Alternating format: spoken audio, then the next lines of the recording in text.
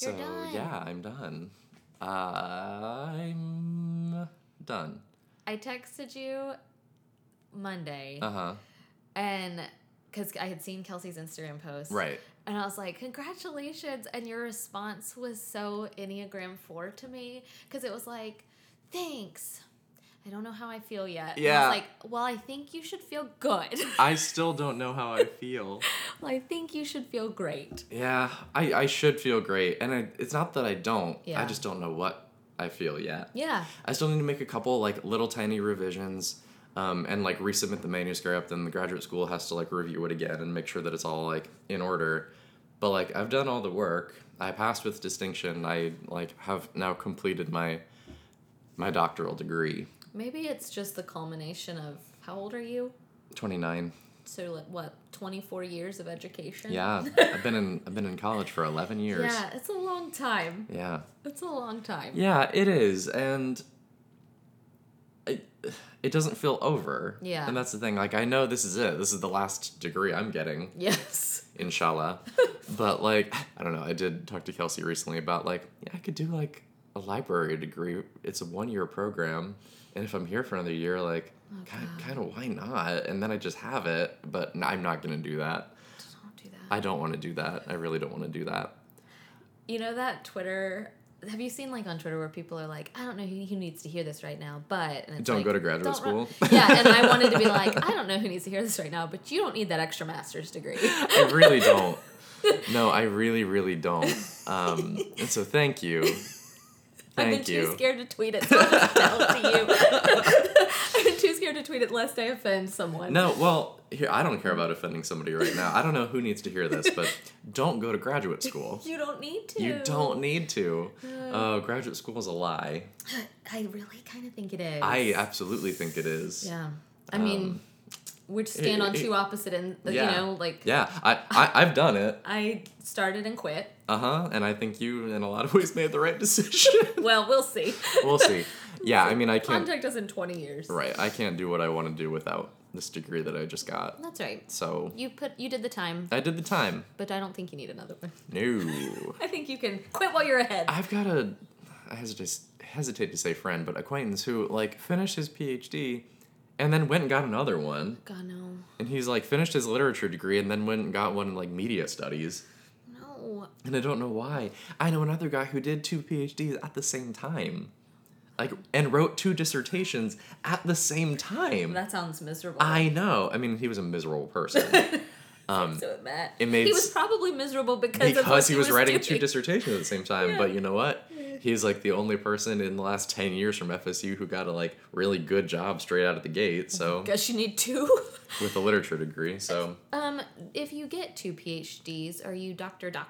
I hope so. Because I feel like you earned it. Do you know that like Southern etiquette code is to refer to a doctor's wife as Dr. Mrs.?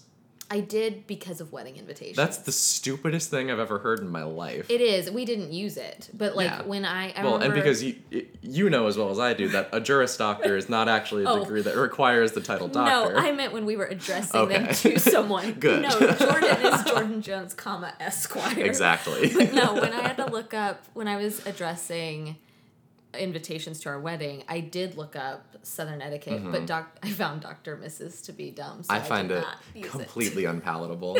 I think it is horrifying. There are some etiquette rules I do believe Sure, we should absolutely, still abide by. absolutely. And there are some we should not. And Dr. Mrs. is one that we really should not. That is correct.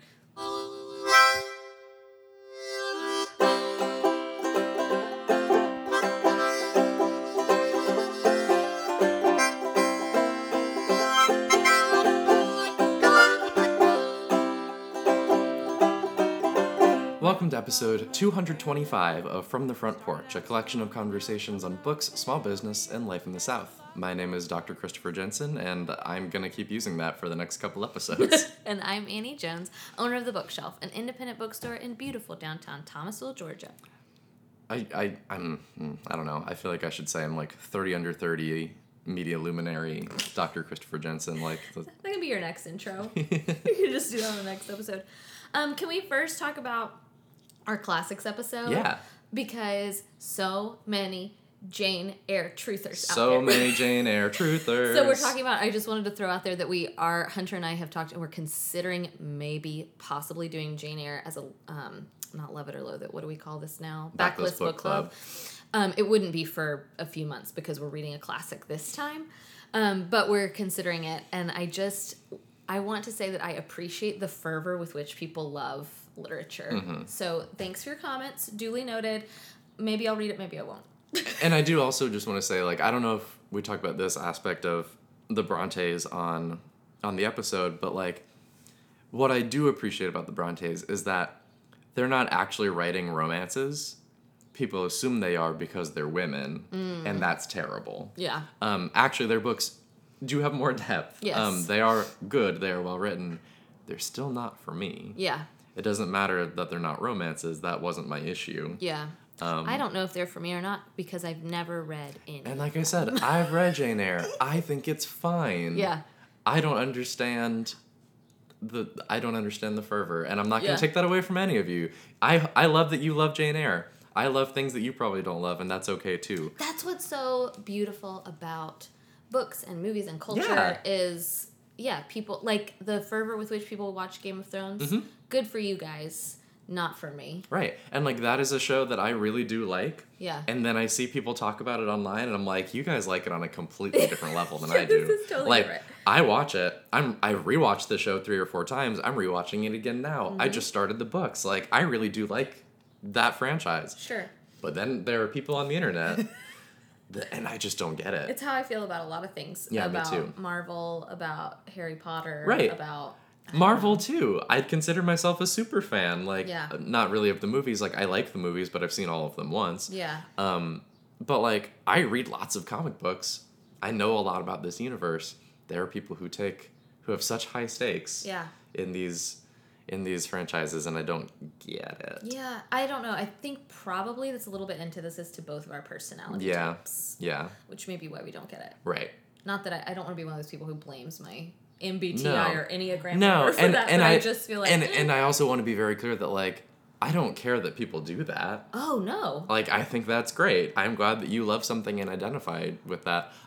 I don't. I was trying to think of what I do. Like, what I do hold with that much passion and fervor, and I really don't know. Yeah. And which is why I say I wonder if it could be partly a personality thing. And I would say that, but I know another INFJ who is a classic INFJ in the way that I am, and his entire personality is about investing himself in franchises. And, like, not those ones in particular, but, like, locating his identity in this thing that he really likes. Yeah. Which I think was me when I was 15. Yeah. I don't know. I really don't know because I really think it's opposite of my personality. Yeah. Oh, it definitely is yours. And I lean T enough and I lean 5 enough that, like, maybe I've just kind of changed in my old age. Yeah. I don't know.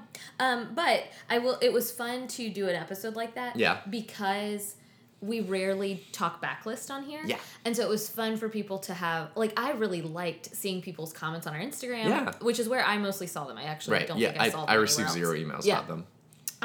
But I loved the interaction because so often we're really previewing books. Mm-hmm. And so it was kind of neat to see something that people have read. Yeah. Or like Elin came in, Elin's our social media coordinator, and she was like, is Chris here? And I was like, he's not. She was like, I got words with him about 1984. And I love it because it was great. Classics are something that most of us we have read many of them in school. Mm-hmm. Like, so it's like a commonality. Mm-hmm. And so not for the first time, but it was fun to see customer and reader interactions with that episode because we don't normally get to do that. No, so I thought that was really fun too. But we'll shift gears back to our usual. We're going to go back to previewing titles now. It's the end of the month, and so we're going to do our normal reading recap, the things that Annie and I read this month. I'm done now, so I'm going to start reading again. Yay! But I remembered who I am. Okay. Where I was sitting on my couch with 4 books in front of me and an open comic book, and Kelsey walked into the room, and I was like, this is who I am. I remember. I forgot who I am, but now I remember. My identity was lost. I don't know which one of these things I'm working on at the moment, I'm halfway through this comic book and have put it down to pick up something else. And I guarantee in the next 20 minutes I'm going to pick up another thing. Are you reading ADD? A little bit right now. And I think I'm going to have to be for a while. Yeah. You've missed so much. I've missed so much. And there are so many things that I want to read that I'm like, I'm going to start this. Okay, good. But I also really want to start this other thing. And Yeah. I'm going to try to read 6 things at a time, and it's not going to work out. And then in a couple months, I will settle down into a better rhythm. Yeah, it's fine. Give yourself some time. Yeah, here we are. May was... I was making a list. Partly we're recording this episode a little bit early. Yeah, we are a little early. But, for travel reasons. Yes. So I thought, gosh, did I read a lot this month? And I don't feel like I did, but I did read some hefty ones this month. Yeah. When I looked back at page count, and which I didn't literally look back at page count, but I looked and I was like, oh, 2 of these were real thick. Yeah. And so I feel like I think I really liked everything I read this month. That's great. Yeah. And so we'll talk about what we read and what we're still currently reading. Okay. So start us off. Okay, so I started the month with City of Girls by Elizabeth Gilbert. Right. I think I was reading this toward the end of We last month. talked about this briefly at the end of last month. But it was really thick. It's over 400, maybe nearly 500 pages. Wow, yeah. It comes out, gosh, at the time of this recording, a week. I think it releases June 4th or something, whatever that Tuesday is. I loved this book. I want to be clear that unlike some other books I have read, I don't think I will be able to sell this book to every person. Right. Just because the content is sexier than maybe every customer would enjoy. I may have already done this comparison, but I think it is very similar to Anita Diamant's The Boston Girl. Oh, yeah. Which I loved. But Boston Girl is like solidly PG, almost like the movie, and probably book, though I never read it, Brooklyn. Uh-huh. But about a girl growing up in Boston. This is about a young woman who lives in kind of this hoity-toity family. She moves to New York after not making it at her all-female college. She doesn't really... I think she gets kicked out if I'm not mistaken. And so she moves to New York to live with her aunt who owns a theater. And not like an on-Broadway theater, like a far off Broadway theater. But if you were at all a theater person or a theater groupie, which is something I was... Like, I was not in theater, but I helped paint sets. And theater adjacent. I hung out with a lot of theater kids. Then I think you'll really like this book because it is a love story to me. It is a love story to theater and to New York City. It also a little bit sounds to me like a continuation of another Saoirse Ronan project, but Lady Bird. Yeah, I can see that. This is 1940s, but I think the sensibilities, Bird, the sensibilities of Lady Bird are definitely here because it's this young woman trying to find her place. Right. And the reason I say that I couldn't potentially hand it to every customer is just because a lot of people who read historical fiction might not like the fact that, like, in the very beginning, there's a whole chapter devoted to Vivian trying to find a man to lose her virginity to. And it is extremely sex positive book, so there's no shaming of Vivian. There's no, in fact, I think many readers will really love that. That she is somebody who owns her sexuality. But other readers won't. That's right. So it's you kind of have to decide if this one's for you.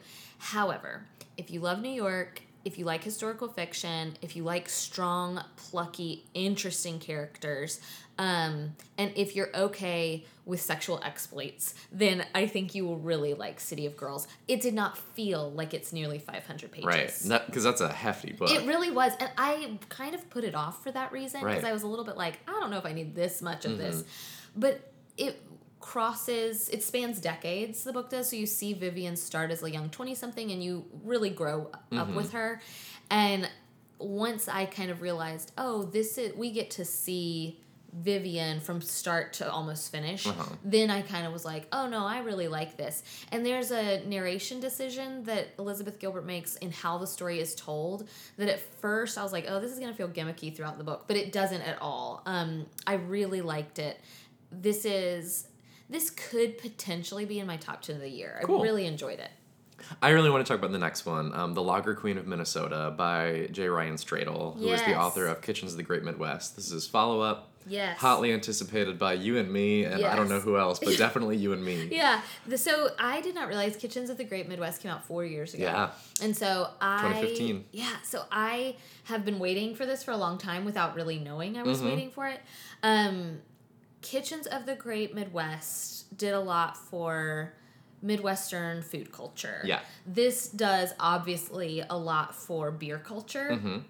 But my review across the board has been, I'm a teetotaler from the South, and now I want to drink beer, and live in Minnesota. Right. So he does an excellent job of writing about place so well. We get a lot of Southern lit, and for good reason. There's a lot of weird stuff that goes on around here that I feel like naturally lends itself toward literature. Right. But I appreciate that Stradell is really trying to show and showcase the Midwest. Right.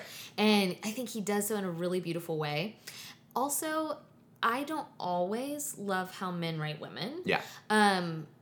I do not find that to be the case with him at all. No, I thought he did a great job in Kitchens. Yeah. Lager Queen of Minnesota really is told in almost three, I won't say three different voices, but you get three different female protagonists throughout the book. And each one he has crafted so well. Like, they are nuanced, they are interesting, they are complicated, they are likable while also making mistakes or decisions that you don't understand and you don't like. I thought this book was so very good, and I know nothing about beer. I think the first question some people are going to ask is, well, do I need to like beer or have an understanding of it to like this book? No. Now, do I think you might appreciate it even more if you did? Sure. But none of the story is lost if you, like me, are very unfamiliar with beer and how to make it and how to brew it. But I don't know. I think he is somebody to really watch. I was worried about a sophomore slump. Yeah. And there was nothing to worry about. This is a really good book. I'm so excited about this. You're taking it home. I am taking it home. I've got the ARC in front of me right now, and it's going to move toward the top of my list. Family of Origin still first. Yeah. After I finish what I'm working on, but Lager Queen's probably second. It's so good.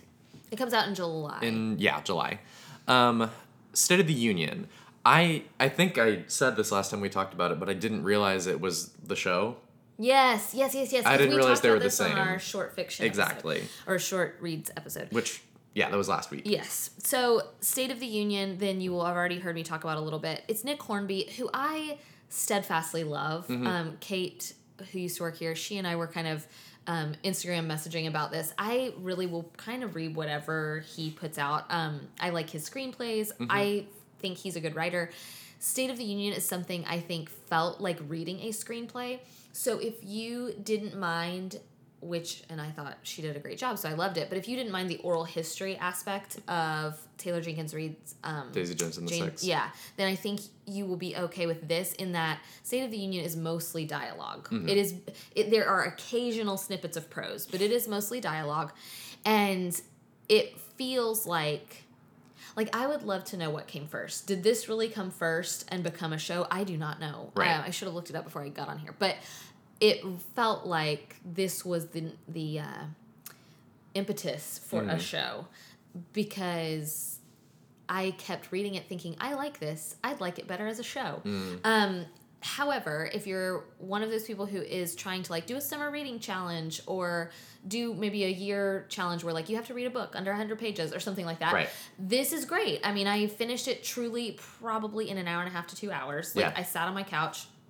I liked it. I thought it was inventive because it's just basically 8 chapters, because it's 8 weeks of this couple going to therapy, and you only get their conversation before therapy. And so it's that same one day in December or one day where you just get a glimpse of a couple instead of their whole narrative. But I really like that. I really like that plot device in a book. And I think Nick Hornby does a good job of making both the man and the woman interesting, which through dialogue I think can be sometimes difficult to do. Yeah, no, it can. So yeah, I liked it. Cool. I don't know anything about The War That Saved My Life. This was my book club's pick for the month. The host, Ashley, decided she wanted us to try our hand at children's lit. So this is a children's chapter. That's why I don't know that one. Yeah. But this came out a couple years ago, and I feel like maybe I saw it from Main Street Books, Ada at Main Street Books in Davidson, North Carolina, or maybe possibly a few years ago through Anne Bogle. It is one that I remember seeing. You're aware of. Yes. Yeah. But never would have picked it up on my own, just because not always my genre right now. I used to read a lot of children's lit, but not right now. And it came out a few years ago, so I, like we have talked about, kind of focus on Frontlist. So anyway, what a joy to be able to read this book alongside my book club. It is outstanding. So it won the Newbery Award. It's about a young woman named Ada who, she's about 11, maybe 12, and World War II is just beginning, and she lives in Great Britain, and the bombings are starting, so she has to evacuate. And what is interesting about this is she was born with a club foot. Okay. And she is really severely abused by her mother. And I will be honest, that was hard to read, especially when I was realizing, but wait, this is a children's book. It is very hefty. Like, what happens to Ada is really heartbreaking. Like, the author does not pull punches. Like, Ada, her mother puts her in a cupboard and won't let her come out. Her mother is clearly ashamed of her clubfoot, like how she looks. And so Ada is treated like a lesser class citizen. So when she and her brother Jamie are made to evacuate, the whole idea is the war that is ruining everyone else's lives really winds up saving Ada's life, because she is removed from the care of her mother and she's taken to the country with her brother, and they are taken care of by this woman, this kind of tough woman named Susan. But what I love about Susan is she's tough but loving and kind. And so she really offers, one thing my book club really liked is she offers another portrayal of motherhood that we don't often see. And then one of my friends also thought, we really see why some people shouldn't have children. Like Ada's mom was someone who shouldn't have had a child, and she did. And so as adults, we were really able to have this interesting conversation about it. I think it's excellent for kids probably 11 and up. Some of my friends are sensitive readers, and I totally think they would be okay with me saying that. That's how the term they use to describe themselves. And they were like, not only are we sensitive readers as adults, we would have been as kids. Some kids need to read this with an adult. Sure. I have a heart of stone. Yeah. So, and also had a heart of stone as a child. Same. So I'm fine. But I think that's good advice. And to be fair, it also would just be a really fun book to read along with your kid because it's really good. So this summer, if you're looking for like a book for parents and children to read together, The War That Saved My Life, there's also a sequel. And I think I will be reading the sequel because I really like this book. And our book club had such a great discussion about historical fiction, about children's literature. And that was a departure for us. We mostly read adult lit. And so this was really fun. And I highly recommend, if you're in a book club, occasionally picking a children's chapter book. Ashley in our club really reads a lot of children's lit. And so she was a great person to facilitate this discussion. But I really liked it. If you are a sensitive reader or you have kids who are sensitive readers, just keep an eye on them. Just read it alongside them. That makes sense. Or read behind them. Yeah. What about Fall and Rise?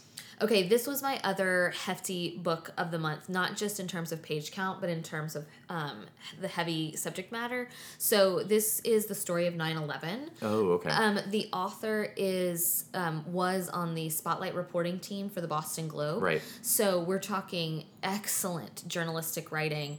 If you are at all a fan of narrative nonfiction, this is so good.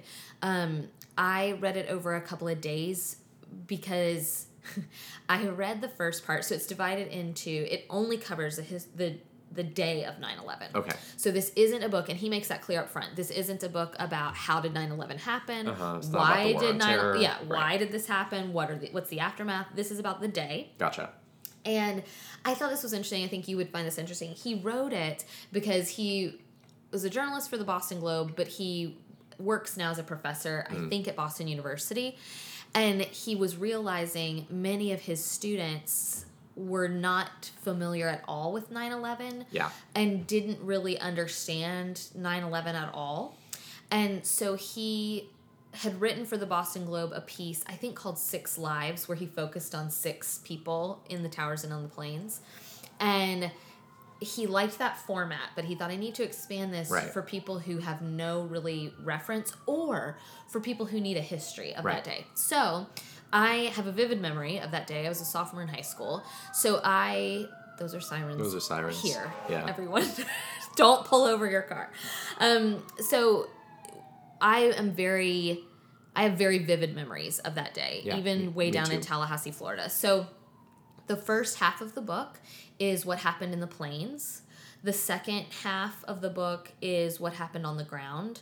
And then there's just like one chapter, I think, of what happened after 9/11. What I really appreciate about this book is the excruciating detail he goes into and the service that he does and pays to all of the people he covers. And he says, he's like, this isn't everybody's story. Like, he couldn't do that. Yeah. But, I mean, I became so attached, and this is funny, but it's also not. And it shows that I read a lot of fiction. Right. Because I started reading, and one of the I think maybe even the first chapter opens with the story of one of the pilots of one of the planes. And I fell in love with him. Like, he was a farmer, and I think in Baltimore. Anyway, and he worked a lot with refugees and with immigrants to show them farming techniques, and then he was also a pilot. And I just immediately thought, wow, what an interesting person. And I Googled. I literally put the book down and Googled to see if he survived. Which, of course, he did not. Right. But I was so attached and so hoping that he would. And that is really the power of what Michael, I think his last name is Zurkoff or something, what he did through this book. Right. I know not everyone will be able to read this, and I totally respect and understand that. I am a big proponent of reading hard things. Right. But I know it's not for everybody, and I know some people, perhaps even people listening to this, have vivid memories of that day because they lived that day. Right. I thought this book was such a tribute and a history, and I loved it. Like, I really loved it, and I wish, sometimes I see summer reading lists for kids in high school, and I'm like, what are we doing? This is the kind of thing I think a senior in high school should be, if not reading the whole thing, reading part of it. Like, do we need a separate piece still? Right. Although I do like separate Sure, separate piece is great. Did you have to name a separate piece? I was just thinking of my own summer reading from 15 years ago. Yeah, but anyway, I really liked this one, and if you can read it, then I think you should read it. Yeah. I also posted about this on Instagram, and somebody commented and said the audiobook is really good. Okay. I think it would be really hard for me to have done this one through audio. That might have been my line. And I've talked many times about how nonfiction is so much easier for me to listen to than fiction. Yes. And so that really follows to me. Yes. So anyway, Fall and Rise, the story of 9/11, outstanding. Miracle Creek is the next one. This is totally different. I was going to say, this seems like a departure. This is a departure. I picked this up, because long story, but like Hunter and I were in the store together, and I was trying to figure out what to read after the 9/11 book. And so he has not read Miracle Creek, but he pulled this one off the shelf. And I had heard about this from my friend Rachel, who now is in a book club with some women from Bookstagram who follow the bookshelf. It's like this long story, but they're on this book club together, and they're reading Miracle Creek. And so it's fun because it feels like Rachel and I are back together again reading a book. But it is a literary courtroom drama, which I've done one other of those this year, The Body in Question. Right. This is different from that. This feels very much like Everything I Never Told You by Celeste Ng. Okay. Only at a courtroom drama, I guess. I think you would really like aspects of it too. So it's about an immigrant family who owns an HBOT system, which I'm assuming is something real where it's... I don't know what that is. So it's therapy where you receive like 100% oxygen or whatever. Oh, okay. Yeah. Okay, and so they have that therapy in hospitals, but this was an immigrant kind of built this contraption in his backyard. And I say immigrant because it's important to the story. But he basically has come to America and decided, I can do this and make it more affordable for people who don't have insurance, whatever. And people can use it for their kids with autism or whatever. Anyway, there's an accident, a horrific accident in the first chapter. This is no spoilers. A horrific accident, people die, and we flash forward to a year later when the trial for a woman, not the immigrant woman or her husband, which is what I thought was going to happen, but a woman who was bringing her child to therapy regularly is accused of murdering her child by using this facility. Yeah, that sounds interesting. It's fascinating. And one thing I think, the author's name, I believe, is Angie Kim. She is writing from a multitude of perspectives. Like, I don't even know how many. It's got to be at least 6, which normally feels a little bit to me like, wait, can you narrow this down to 3? Like, sometimes I feel like it's too many voices, but in this case, I really like all the voices because they're all lying. And so you as a reader I am having to work, but in the best possible way. Right. Like, it's super well written. It's that engaging thing where, like, you have to use your brain. It's not just candy. Yes. Like, you actually have to pay attention to what you're reading. This is not just candy. Like, but it's still got the page-turning quality of, like, a great suspense It's not novel. It's not a, quote, important book kind of thing, but it is something that you need to pay attention to. Yes. So that it's rewarding. Yes. Yeah. So That sounds fun. I'm almost done. I brought it with me today because I was like, I really would like to finish this today.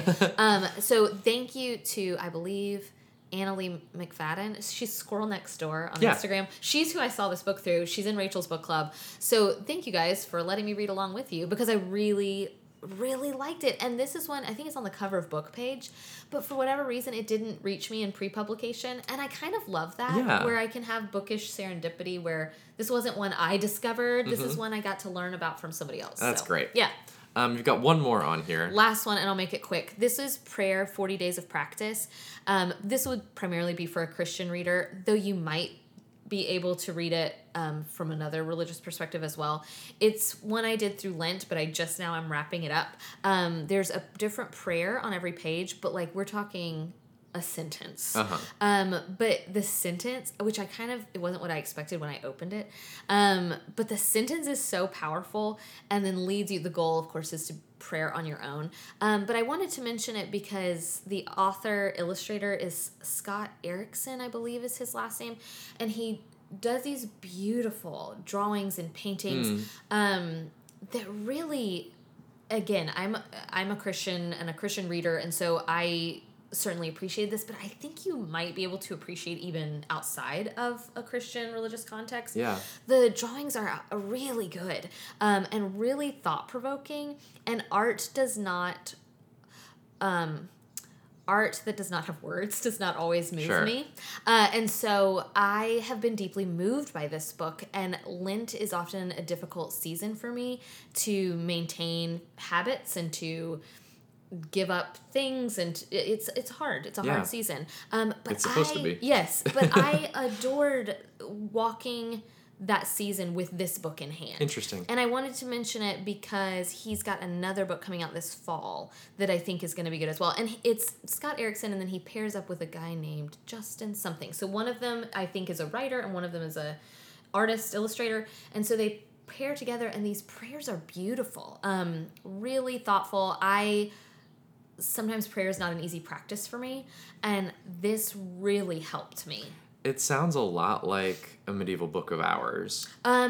Yes. So I actually thought you would really like it because it is so simplistic. So I love Phyllis Tickle's Divine Hours, and Jordan does too, where like it's a whole day. You know, it's like the morning prayer, the afternoon prayer.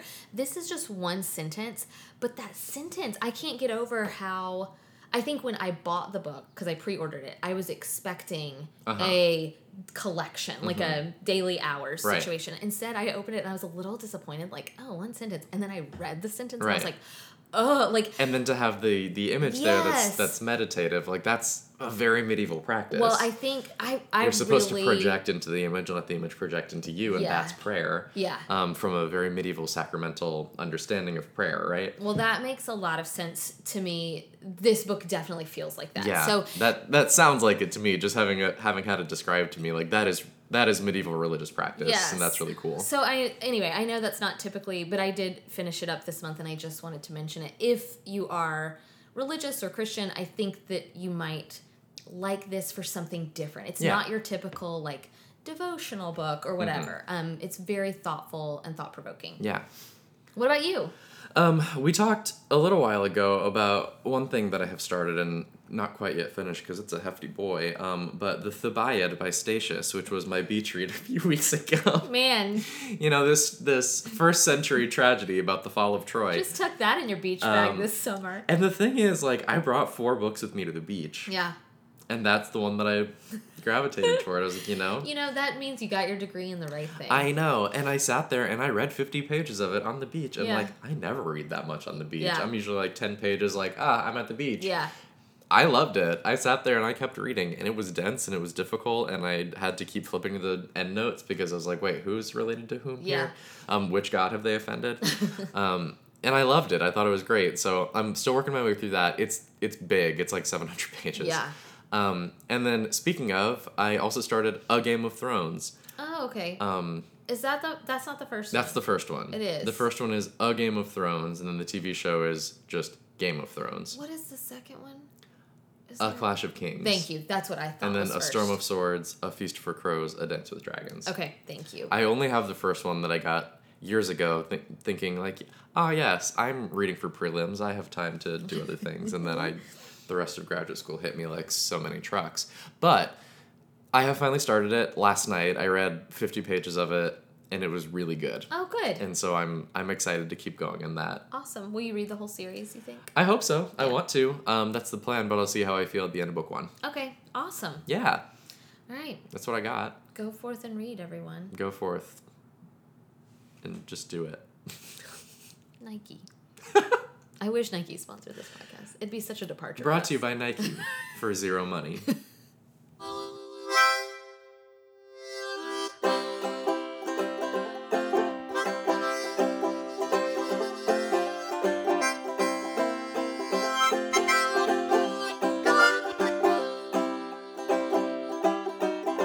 We're at the bottom of the barrel again. Started out strong, but now we're coming up thin. Oh, we've cast our lots with all the devils of sin. Oh my God, oh my God, oh my God. From the Front Porch is a production of The Bookshelf, an independent bookstore in Thomasville, Georgia. It's produced by me, Annie Jones, and Chris Jensen, and edited by Chris Jensen. If you're interested in purchasing any of the books we've talked about on today's episode, you can do so at bookshelfthomasville.com/shop. Thank you, as always, to Forlorn Strangers for the use of our theme music. It's called Bottom of the Barrel from their album Forlorn Strangers. Learn more at forlornstrangers.com or find them on social media under their current moniker at The Rally Club.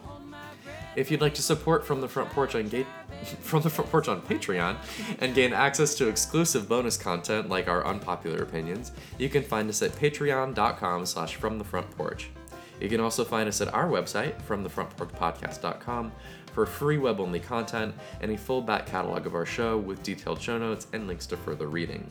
This week in the bookshelf, a funny thing happened. Okay, I first of all want to preface the story by saying I in no way found it offensive because I love this customer and he is precious and adorable. Okay, good. So this older gentleman came into the store. He bought an FOX baseball cap, which Good. is really all you need to know about how wonderful and precious he is. But we started talking about a local event here that was featuring Jane Fonda. So Jane Fonda, believe it or not, has ties to Thomasville. Oh. Oh yeah. So Don't anyway, tell my mother-in-law. so they were doing like a documentary or some kind of movie night about Jane Fonda, and he asked if I went, and I said no. And he said, one time I was able to tour the White House, and it was like a special tour, and lo and behold, who was there but Jane Fonda and her then husband. And he said, so we wound up kind of walking behind them every time, and he said she was wearing, and this gentleman is older, and again, I cannot stress enough, one of our favorite people, delightful. He was like, she was wearing these leather pants. And I was like, oh, where is this story gonna go? And he was like, he paused. He goes, man, what a butt. A butt for the ages. And I couldn't stop. I started laughing, and then I thought of Chris Evans in Avengers talking about America's butt. Yeah. And I was like, who has America's butt? Chris Evans or Jane Fonda? That is a question for the ages. Well, thank you so much for listening. We'll see you next week.